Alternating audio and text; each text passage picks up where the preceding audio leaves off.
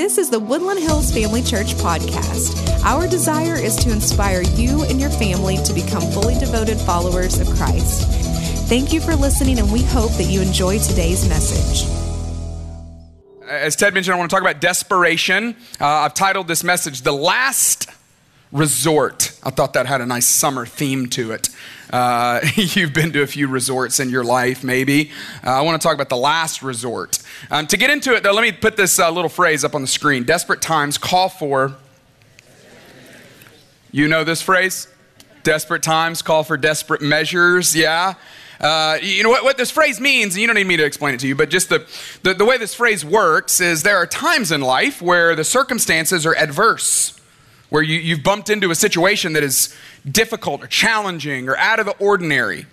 And in the middle of that desperate time, there are things that you end up doing that wouldn't normally be acceptable behavior, wouldn't be socially acceptable, or maybe wouldn't even be, in some cases, the law doesn't allow it, but you go, you know what?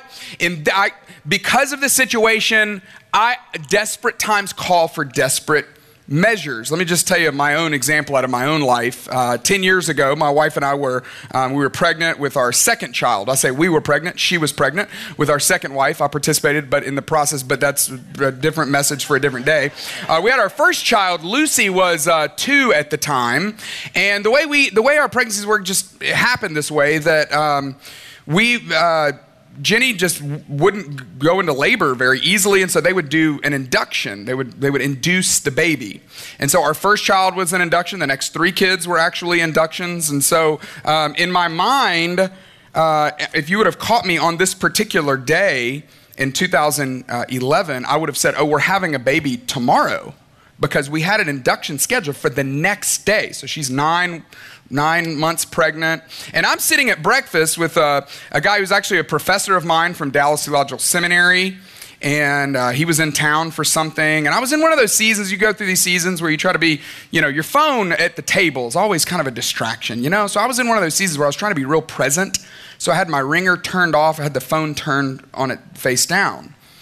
And I was just trying to be in the moment with this guy, and I was telling him, he's asking about the family. I'm like, oh, Jenny's pregnant. We're having a baby tomorrow. We're very excited, You can see where this is going. So I get to my car, and as I'm walking out there, I look at my phone. I had 17 missed phone calls from my wife.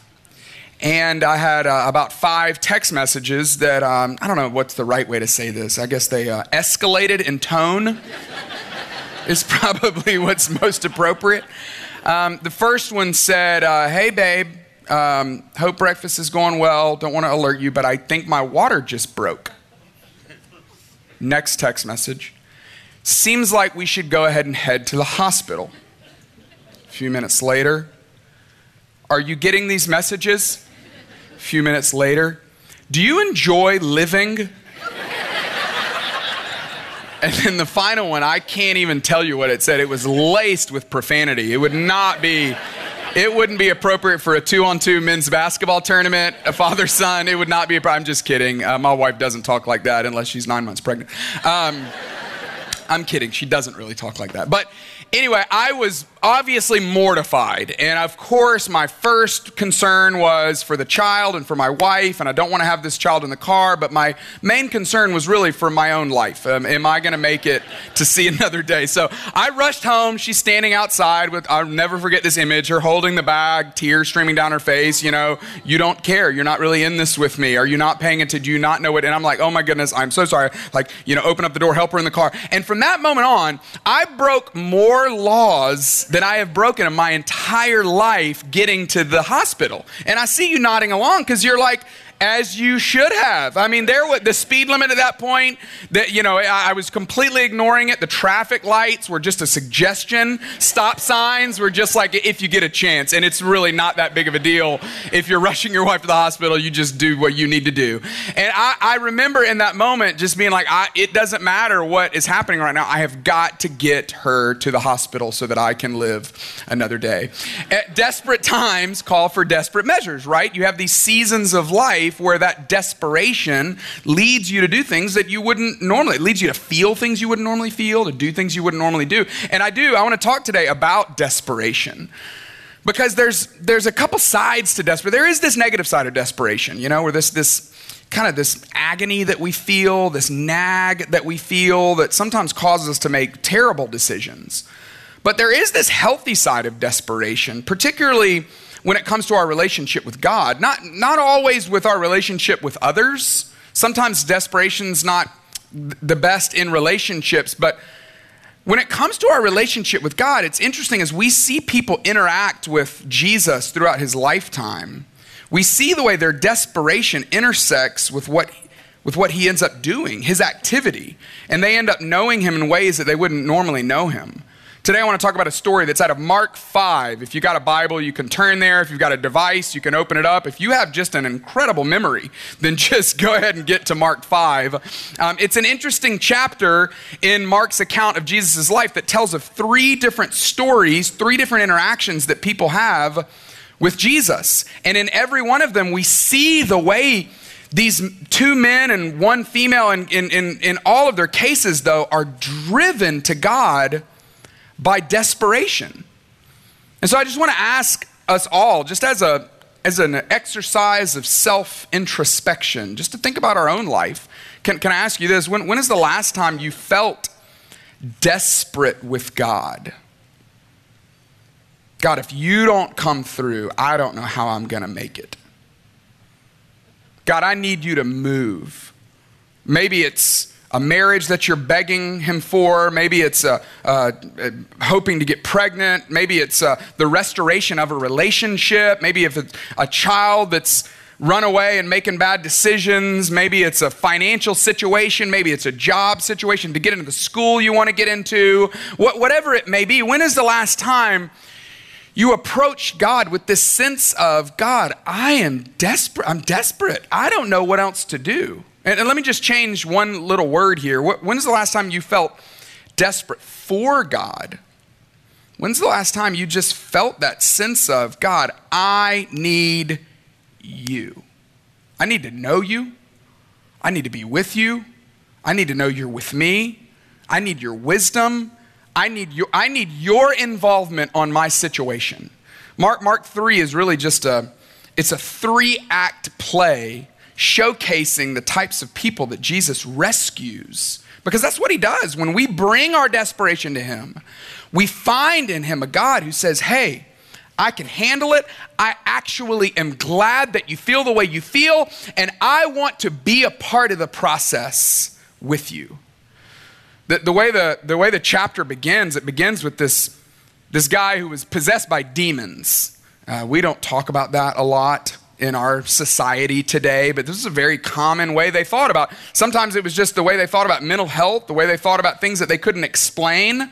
But there was this presence of angels and demons, this other life. I think C.S. Lewis, when he talks about angels and demons, I really like the way he puts it. He says, hey, you don't want to obsess over it and feel like every time you turn the corner, there's an angel or a demon there. But at the same time, you don't want to deny the reality that there is another world that exists in this world. Some of you are like, oh yeah, no, I've seen people possessed by demons in my home, in my house. There's a man who was possessed by demons. He didn't know what else to do. He's screaming out. He's just acting completely out of his mind was the term that Mark uses to explain him. And he's living out in the caves, and there were chains and that couldn't even hold him down. And they were done with that. And Jesus bumps into this man. And the man says, hey, help me. And God, through Jesus, casts out these demons in him into this herd of pigs. And the pigs run off the cliff, and a couple hundred of them die. Tragic day for bacon, right? For the entire industry. And everyone there, the owners of the pigs particularly, are like, hey, Jesus, this is not cool. You need to get out of here. And this huge crowd that was surrounding him, Jesus gets to a particular lake. The man is now dressed in clothes and in his right mind says, Jesus, I want to go with you. Jesus says, no, where I'm going, you cannot come, but here's what I want you to do. I want you to go back to your hometown. I want you to tell everyone about what I have done. Be a testimony, be a witness to the power of God. And Jesus gets in a boat and crosses over the lake where another crowd is waiting for him. This other crowd on the other side of the lake heard that he was coming, and now they're gathering. And again, he's just surrounded by people. And that's where we're going to pick this up in Mark chapter 5, verse 21. When Jesus had again crossed over by boat to the other side of the lake, a large crowd gathered around him while he was by the lake. This is common for Jesus' ministry. We see this over and over again in Mark. Mark talks about the crowd of people that was always around Jesus. And in this particular crowd, there was a man who works his way through the crowd and approaches Jesus. This is the second interaction that Jesus has in Mark chapter 5. This man's name was Jairus. One of the synagogue leaders named Jairus came, and when he saw Jesus, he fell at Jesus' feet. Now, I want to talk about what it meant to be a synagogue leader in that day. This was different than a rabbi. A rabbi would have been like the pastor, the priest, the bishop. But in this case, this was the synagogue leader. So he was kind of the operations manager. He ran the operations of the synagogue. This would have been a man who was probably had a significant acumen in business, but also was a wealthy person, had a large network of people, probably pretty buttoned up, pretty official, pretty sophisticated, was a man of great stature, a man of great wealth. This guy had it all together. This man would have been one who would have been able to call anybody he needed to call to get help. But with the situation that he was facing, he had nowhere else to go. He had nowhere else to turn. And he's in the middle of his crisis. And we find him begging Jesus to intercede on his behalf. Here's what his crisis was. He pleaded earnestly with Jesus, "Sir, my little daughter is dying. Please come, put your hands on her so that she will be healed and live." Some of you have kids, and so you can totally imagine. Some of you have had kids that have faced all kinds of illness. Maybe you've had grandkids. Maybe you get niece or nephew, but everyone's had a kid that you just loved. My wife and I, we have a 12-year-old daughter. She's our firstborn. We've got 5 kids, and the other 4, I don't know how life is going to turn out for them. But the first one, I feel like she's going to crush. I have no doubt. The jury on the rest of them still out. But in her case, she's just amazing. And I just think so highly of her. And to think about your 12-year-old daughter, this little precious girl that you watched come into this world and watched grow up to be this strong but gentle, smart and kind and funny and playful, innocent little 12-year-old girl. I can't fathom what Jairus had to be feeling. But you could imagine that if you've done everything you knew to do, of course you would have a moment where you would come down and get on your knees in front of Jesus and go, "Hey, I have tried medical options. We've called every doctor we know to call. We've tried oils and ointments and spirits, and we've tried everything else. But we heard that you have the ability to heal. Would you please come and heal my daughter?" Can't you just feel his desperation? Can't you feel the intensity of his emotion? And then I love this little line that Mark tells us. He just says real simply, he says, and so Jesus went with him. How cool is that? That Jesus is like, "Got it, man. Yeah, let's do it. Come on, let's go."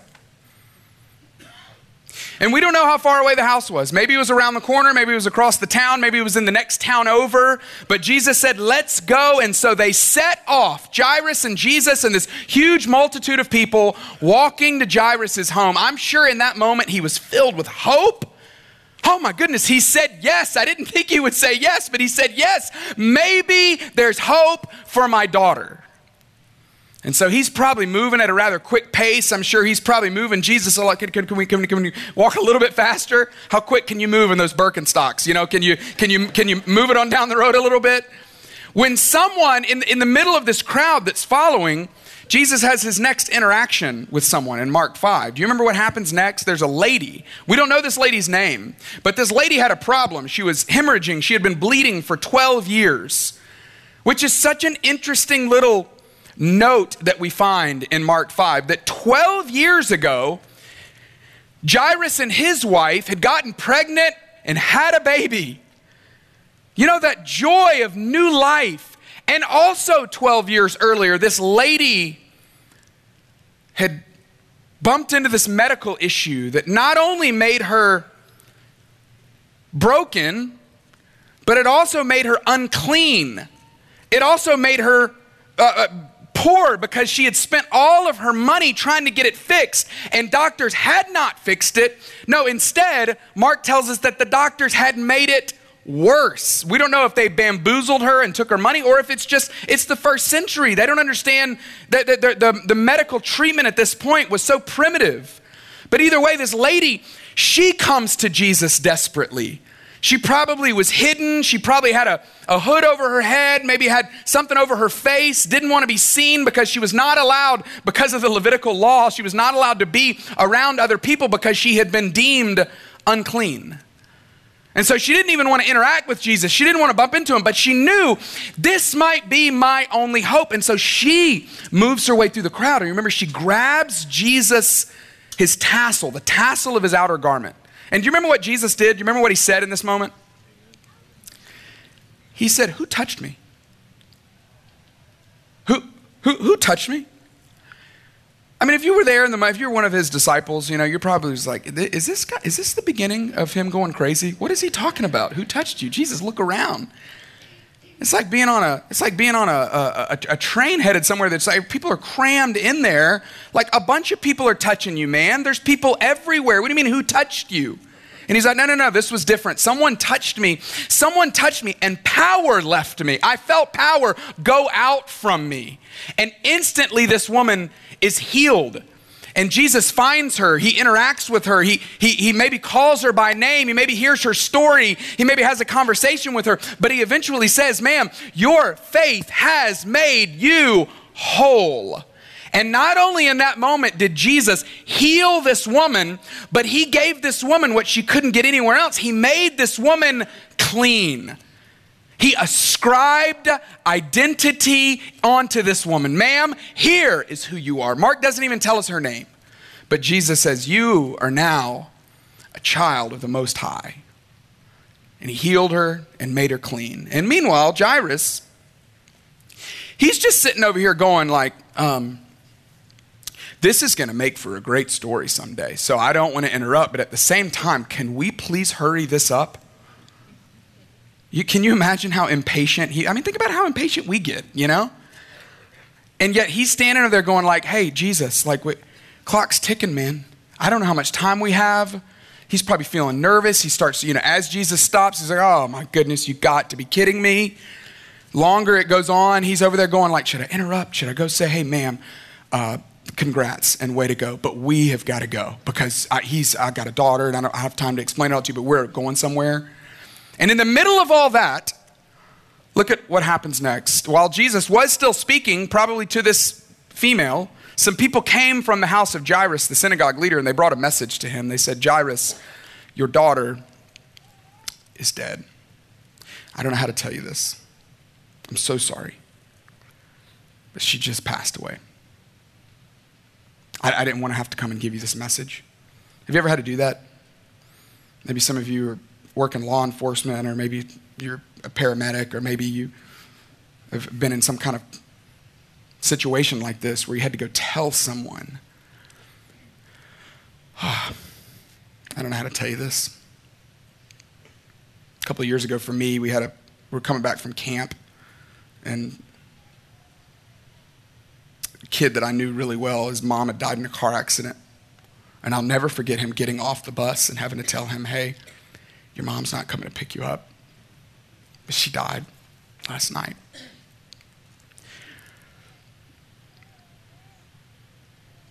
But then they ask him this really interesting question. They say, "Hey, Jairus, I'm so sorry. I hate it. I know this is going to be heartbreaking. But your daughter's dead." And then they said, but why would you bother the teacher anymore, Jairus? Why not just let him go? Let him be on his way. You don't need him anymore, man. I'm telling you, we were there. It was very clear. She stopped breathing. She's dead. Have you ever felt like you were bothering God? I mean, it's kind of a weird thing to think about, but have you ever had one of those moments where you felt like, "God, I have asked you so many times. I'm sure this is annoying. But we just can't get pregnant. Or, God, I don't know why this is not working out. Or, God, I can't find the right job. Or, God, I don't know how this financial situation is going to work out. God, this lawsuit, I feel powerless. And, God, I feel like I'm bothering you. Here's the beauty of Jesus is that he did not seem bothered by Jairus. Look at what he says to Jairus. Jesus overhears this and he says, you know what, Jairus, don't be afraid. Fear's gonna wanna tell you that it's over, that the sun is set, that the day is done, but I'm telling you, have faith. Just believe in me. That same belief that drove you to your knees, that drove you here to me, you just continue to believe. And then Mark gives us this interesting little note. He didn't let anyone follow him at this point except Peter, James, and John, the brother of Jesus. And then they get to the home of the synagogue leader, and there's a big commotion going on. As they get to Jairus' home, Jesus saw the commotion with people crying and wailing loudly. One of the things I learned about this situation that was happening was people would actually, it would almost like flowers on a graveside. People would pay people to come and wail and mourn and make a huge deal out of the tragedy that had just happened. And so the fact that he had a lot of people there, that there was a big commotion, spoke to his wealth. That he had a lot of people there that were being paid, were employed to wail and mourn and make a commotion. And so this was a huge deal. You would have been able to hear it from a couple blocks away. Jesus, of course, saw the commotion and asked this question, hey, excuse me. He went in and said, why all this commotion and wailing? The child is not dead. The child is just asleep.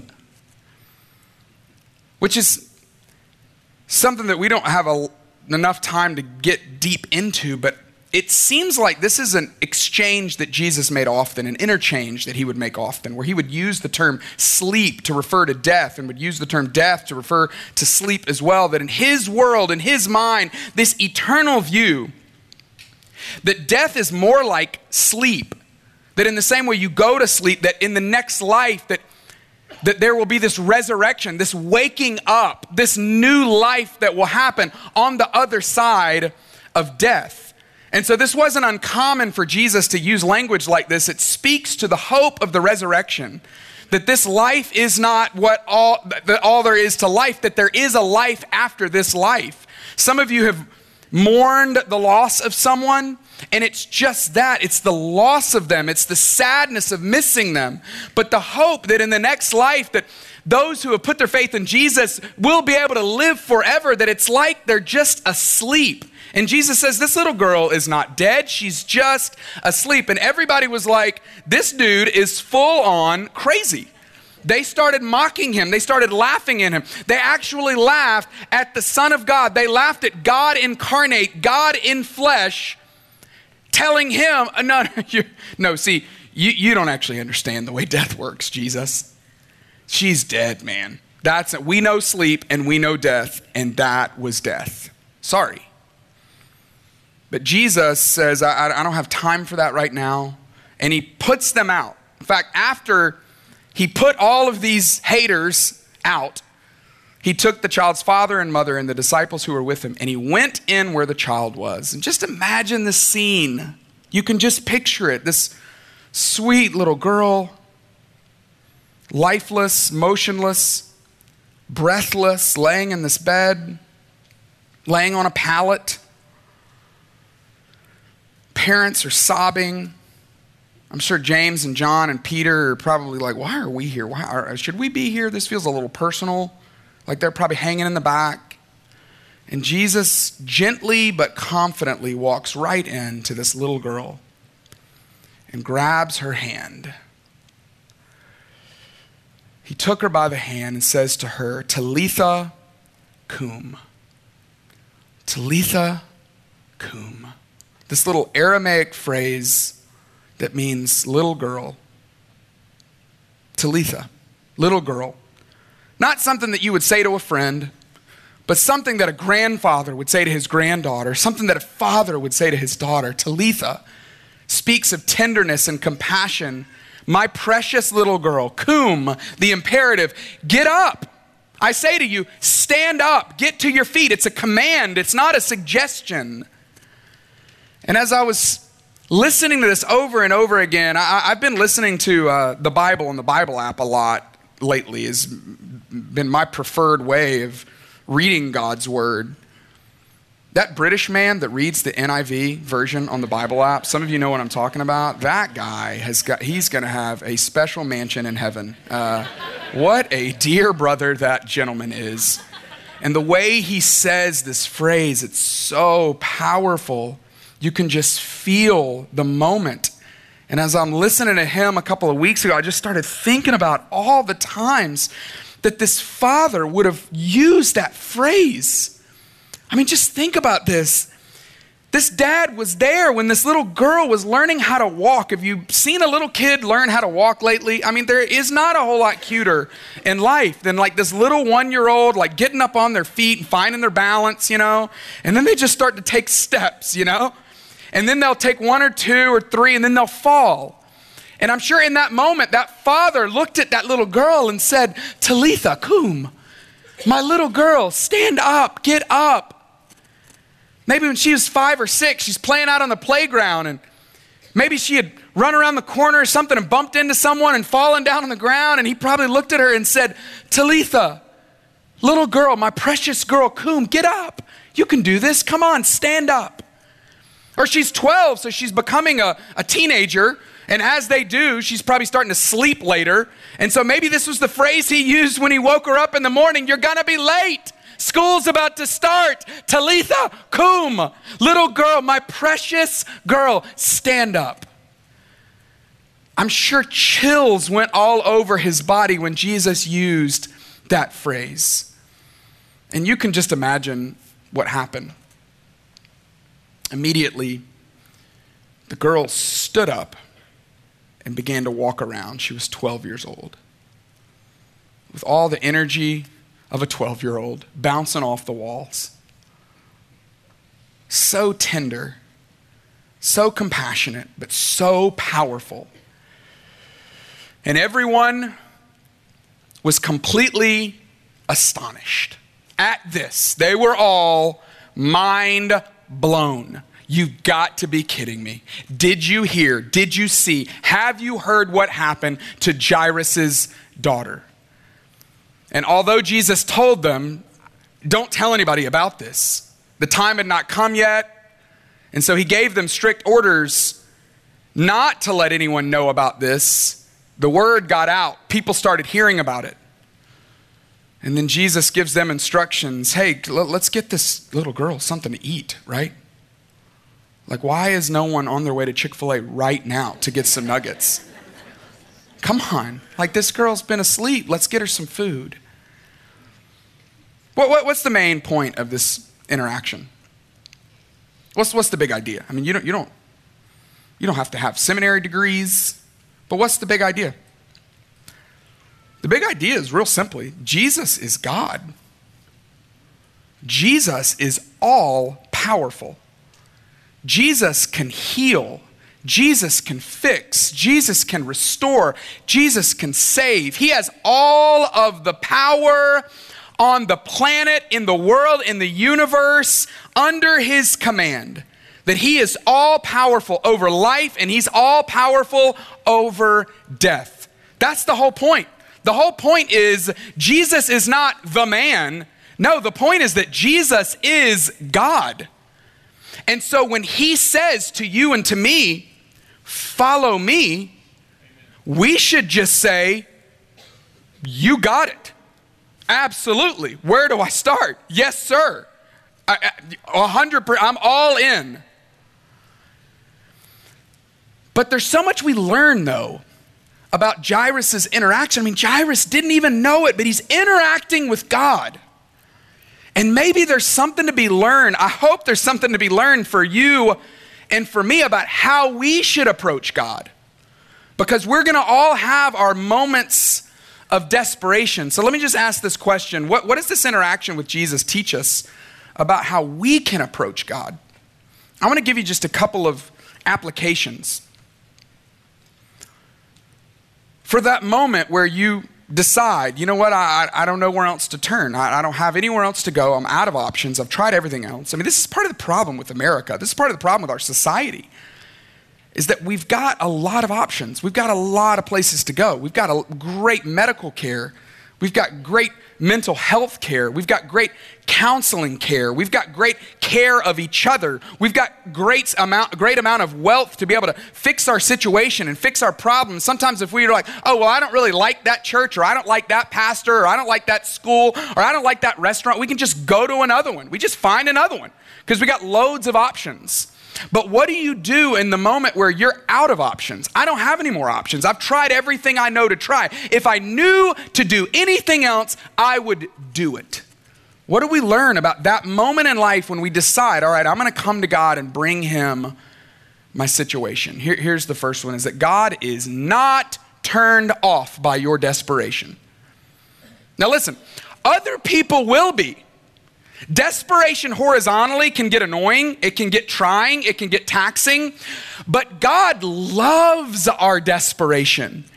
He loves it when we come to him as desperate children. God, I am out of options. I've tried everything else. I don't have anywhere to go. You are my only hope. Please come and intercede on my behalf. He's not turned off by it. No, he loves it. Here's the second simple application. God isn't put off by being your last resort. You ever invited somebody to something, and they're like, hey, just curious, how many other people did you invite before you got to me, And you kind of get like a little bit annoyed because then you hear like, oh, they actually called like 3 or 4 other people, Somebody tried the other business that does your line of work and they're like, hey, we tried it and it didn't work, Sometimes we get irritated by that or annoyed by or put off by that, God doesn't. This is what's so amazing about the grace of our loving Father, is he's not looking at you shaking his head going like, oh, really? Now you turn to me? Huh? You tried everything else and now you couldn't figure it out, so you come to me now? Okay, well, I'm going to put you in timeout before I help you out. No, he doesn't do that. He doesn't make us feel guilty. He doesn't make us feel shamed. If you've tried every other option to try, you can still come to him. God isn't put off by being your last resort. In fact, you're going to find that Jesus is a safe refuge even when he's your last resort. That he's standing there with arms open wide saying, just come to me. I hate the fact that you've gone everywhere else.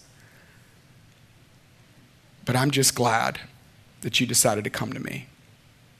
Here's the last thing that I take away from this, is that desperation can deepen. It deepens our relationship with God. It'll deepen your relationship with God. In fact, one of my biggest fears as I was thinking about this message was sometimes we read a message like this and we think, oh, is that a promise that God's going to do that for me? I've got a sick child. Or I've got a medical condition that I can't fix. Or I'm trying to get into this school. Or I'm trying to get this job. Or I'm trying to get the marriage back on track. Or we're trying to get pregnant. Or I'm trying to get married. Is this the answer that God, if I come to him with enough desperation, he'll intercede on my behalf and fix my situation? Maybe. Or maybe not. You're smart people. You know how this works. And plus, you've probably had situations where you prayed and you prayed and you prayed and you were desperate and God didn't come through, and maybe another pastor told you, well, you didn't have enough faith. Listen, the point of us bringing our desperation is not to get God to move. Sometimes he moves and sometimes we can't see how he moves. But the point is that Jairus got to walk with Jesus. That Jairus got to go on this walk with the Savior of the world. This lady, yes, she got healed and she got cleansed, but the point is that she got to stand face to face with her Creator. This man possessed by demons Yeah, he was eventually standing there in his right mind and fully dressed, but he got to have an interaction with the king. You know what eventually happened to Jairus' daughter? Anybody know? What eventually happened? None of the gospel accounts tell us, but do you know what happened to her? She died. How did you know that? That's amazing. She died. Some of you are like, no, honestly, how did you know that? Well, because the ratio's 1-to-1, right? Like it's going to happen to all of us. She eventually died. Now, maybe she got to be a teenager. Maybe she got to get married. Maybe she got to have kids and Jairus became a grandfather and maybe she got to live into old age. I mean, who knows? But she eventually died. Essentially, what we want isn't what we actually really need in the long run, in the long term. What we need is to know our Creator, to know our Savior. And coming to Jesus with that kind of desperation, it will deepen your relationship with him. You'll know him in ways that you would have never known him before. God doesn't just want to enhance your circumstance. God, he wants to deepen his relationship with you. He wants to deepen your relationship with him. So Woodland Hills, just this final simple little plea is let's be desperate for Jesus. I know you got other options. And you should try them. Buy the life insurance, buy the health insurance, make the plan, apply to the school, apply to the backup school, get a job, get a second job if you need to do that, get a financial planner. I mean, do all the things that are healthy and wise, but don't let all those fool you into thinking that you can fix it. That ultimately where God wants us to be is on our knees begging him, please come through. I'm going to take the medicine. I'm going to get a counselor. I'm going to do all the things that would be wise to do. But in the end, I am counting on you. And if you don't come through, I'm sunk. That's the kind of desperation that'll deepen your relationship with him. Father, I pray, God, for the person today that has a situation that they can't fix and they know it. And they go, oh, you don't have to talk me into being desperate. I'm already there. Father, I pray that they would lean into you in a way that they never have before. Father, for the person that just kind of feels like Jairus maybe felt before his daughter got sick, I got it. I mean, I'm good. I got it figured out. Father, I pray that you would give them enough grace and mercy to let them experience a desperation for you before their circumstances call for it. God, every one of us is going to get to a place in life where we are on our knees without options, nowhere else to turn. God, I pray that you would allow us to choose to be there, whether our circumstances call for it or not. And thank you for being a loving Father. And we pray all this in the powerful name of Jesus. Amen.